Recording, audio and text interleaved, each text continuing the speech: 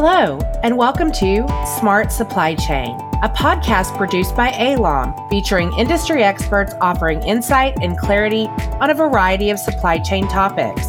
I'm your host, Jennifer Duell. As an environmentally and socially conscious global supply chain services provider, ALOM offers Six Sigma quality, technology leadership, flexibility, and true customer focus. ALOM delivers its clients' products flawlessly, enriching the end-user experience and upholding their brand reputations.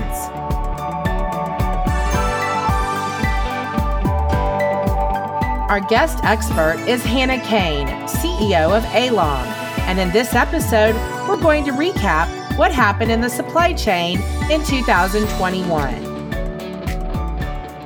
Thank you for being here today, Hannah. Oh, absolutely. My pleasure. What was the biggest surprise for you in 2021?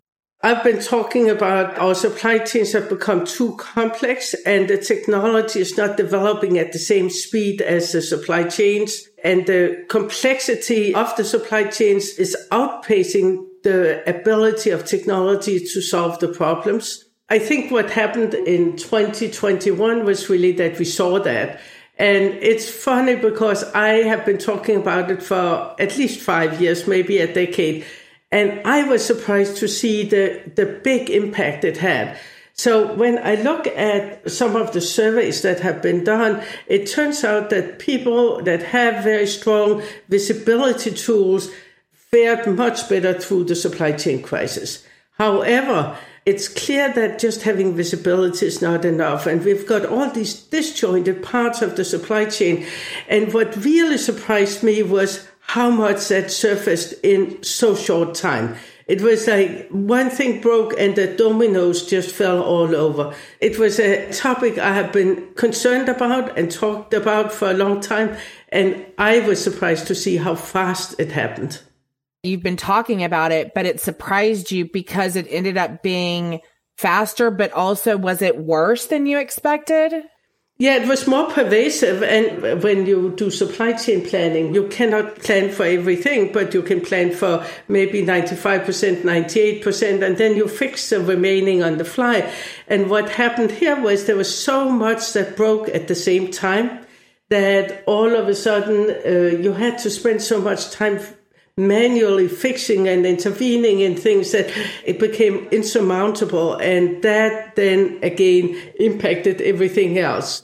It sounds like even though this was a biggest surprise and maybe one of the worst things that could happen, it also seems like it might be one of the best things that happened because it really brought everything bubbling to the surface and made people start paying more attention to it.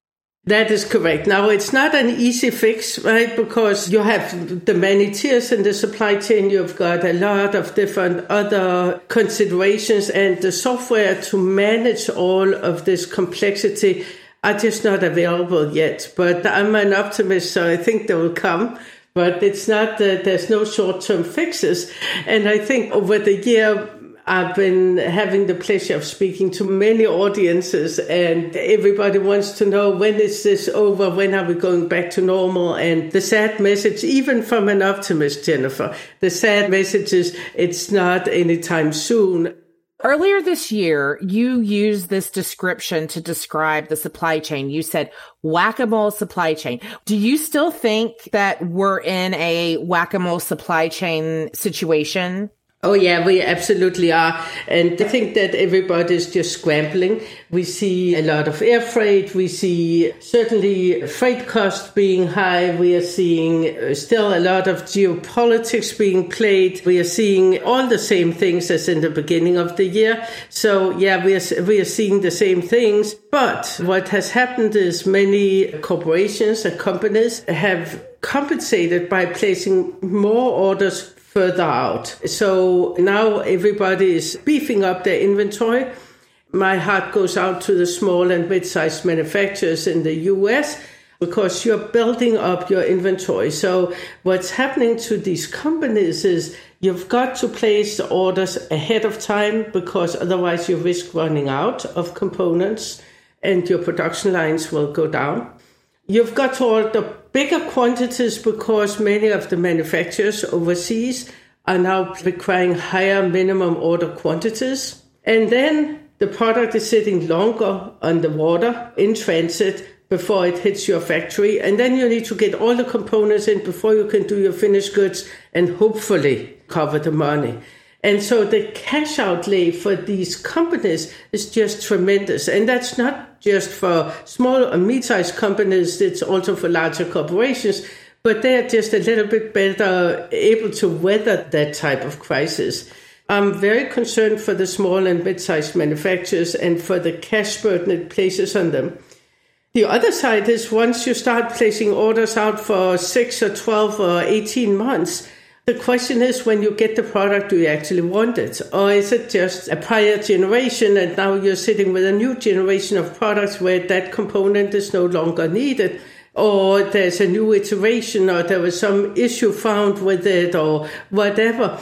And I think what we're going to see in 2022 is financial statements where we're starting to write off inventory that companies placed long time ago and now it's no longer relevant. And so there's a lot of risk built into these type of scenarios. And I think that we ought to see more near sourcing if people really thought through the risk.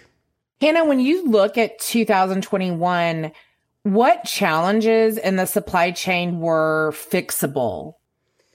First of all, we have talked for decades about our crumbling infrastructure in the US. It's been talked about and nothing has been done. And we should have fixed this long time ago. We have had a 30% population growth over the last 3 decades. We've also got growth and prosperity. And so it goes without saying we need to build out our infrastructure to match that. So that was a totally preventable thing. We've also learned that both the technology, but also the collaboration between different infrastructure partners related to our ports and the entire transportation system is entirely disjointed. And that could have been fixed a long time ago. And I think there's some leadership missing among some of the key players in making that happen. Then we, of course, have known forever that we have a trucker crisis. And everybody has had labor crisis, but with us having a trucking crisis where we know that we have so many more truckers retiring than new truckers coming in, the trucking crisis really got bad. And I think it's worth for everybody to think about how we make trucking as a profession more attractive. So those are just some of the things that could have been done that were not done. If you had to pick one skill that you feel that supply chain professionals really used this year, what skill would that be? I'd say supply chain professionals are very resourceful. And this was a year where you needed to be resourceful. And you need to pull out different tools all the time, but also pull on all your contact and your knowledge. So I think resourcefulness is the number one. Do you think when it comes to the resourcefulness, is that generated from previous experience, or do you think that is a quality that supply chain professionals have? I think many supply chain professionals are just inherently very resourceful and like the problem solving. And then, of course, you do pull on your experience, of course, but also on your contacts and your willingness to tackle obstacles as they come. So I think a lot of different other tools supply chain professionals had to pull on this year. But compared to other years, I'd say resourcefulness definitely sticks out. Now, I know that you had said earlier in the podcast that technology is definitely lagging the complexity of the industry. But of the technology tools that we have today, were any of them particularly useful? All the visibility tools, definitely visibility is sticking out. Anybody who had very strong visibility and data analytics tools did pretty well during the supply chain crisis. And I can see that also at Alom, where we have over the years invested heavily in business intelligence and visibility tools, etc. And without that, definitely we would not have been able to achieve the results that we have achieved for our customers. So I can see it just from our internal perspective. But I also see it with customers. The more visibility they have, the better they are able to react to things.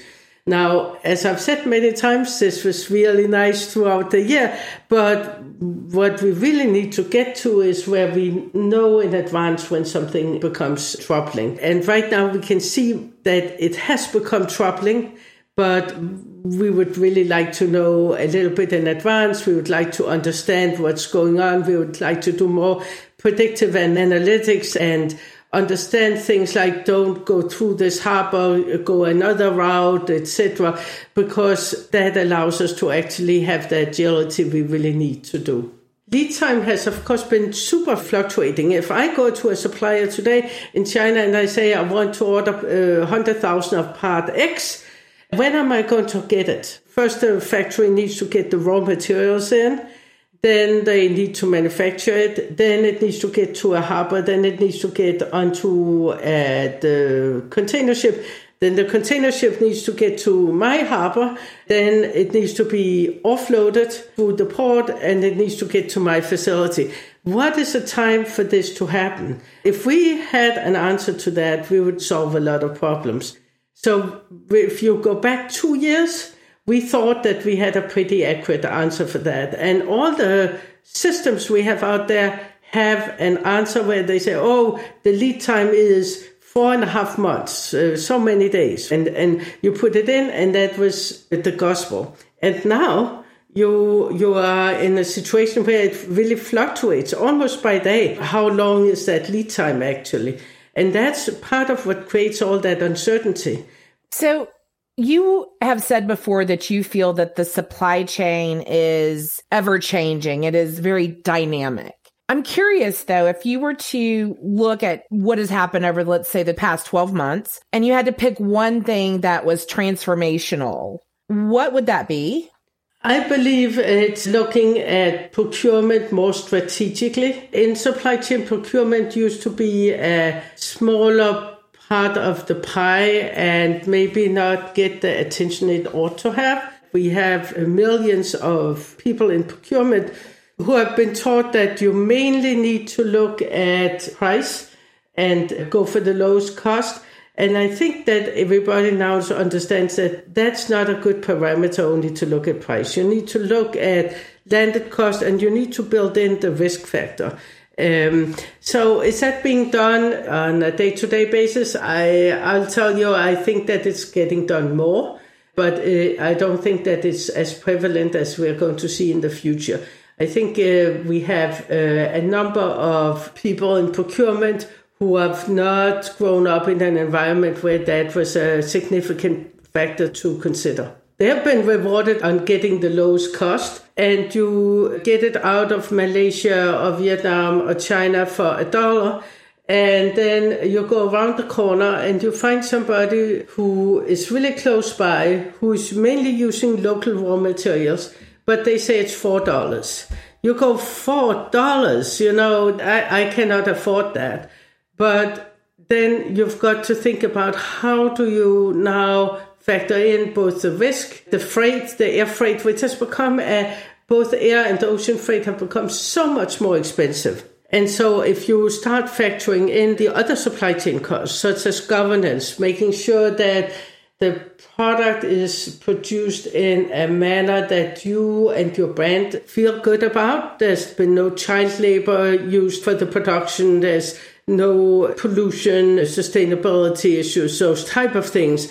If you start factoring in those type of things, maybe the $4 is a deal, or maybe not. So that entire thinking needs to shift. And I can see how there's a lot of inertia going in the procurement organizations.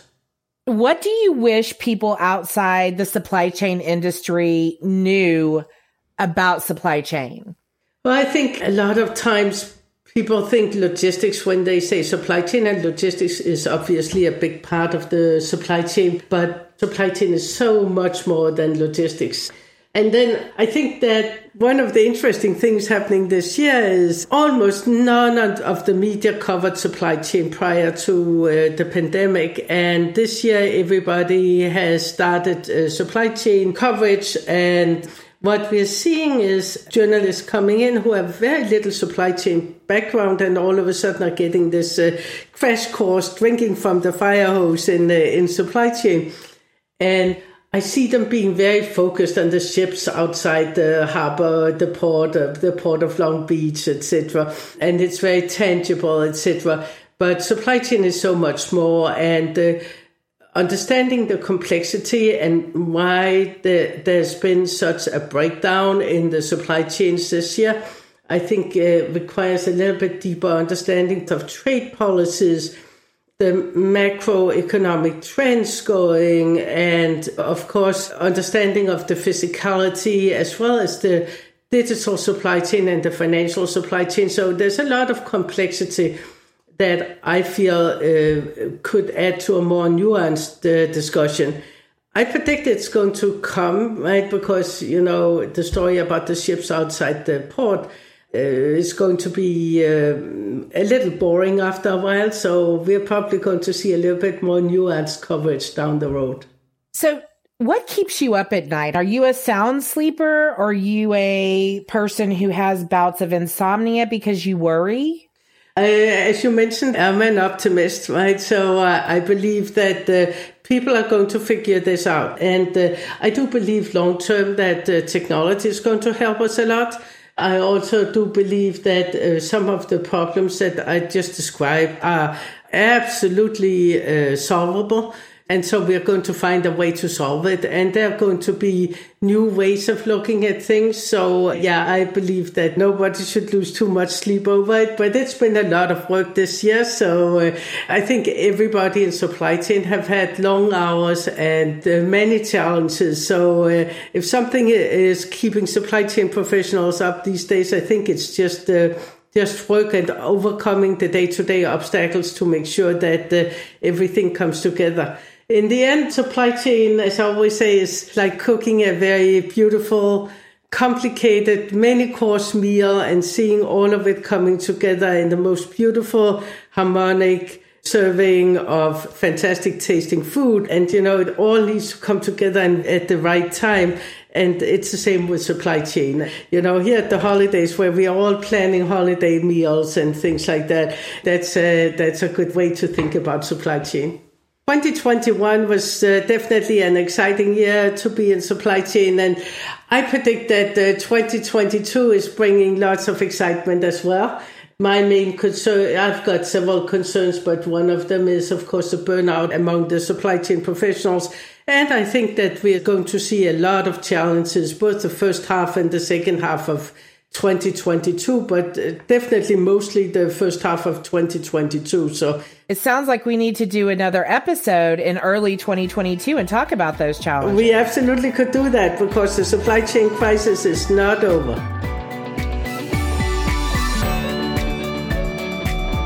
Thank you for listening to this episode of Smart Supply Chain. We hope you will join us for our next episode. For more information or to contact ALOM, go to alom.com. That's ALOM.com.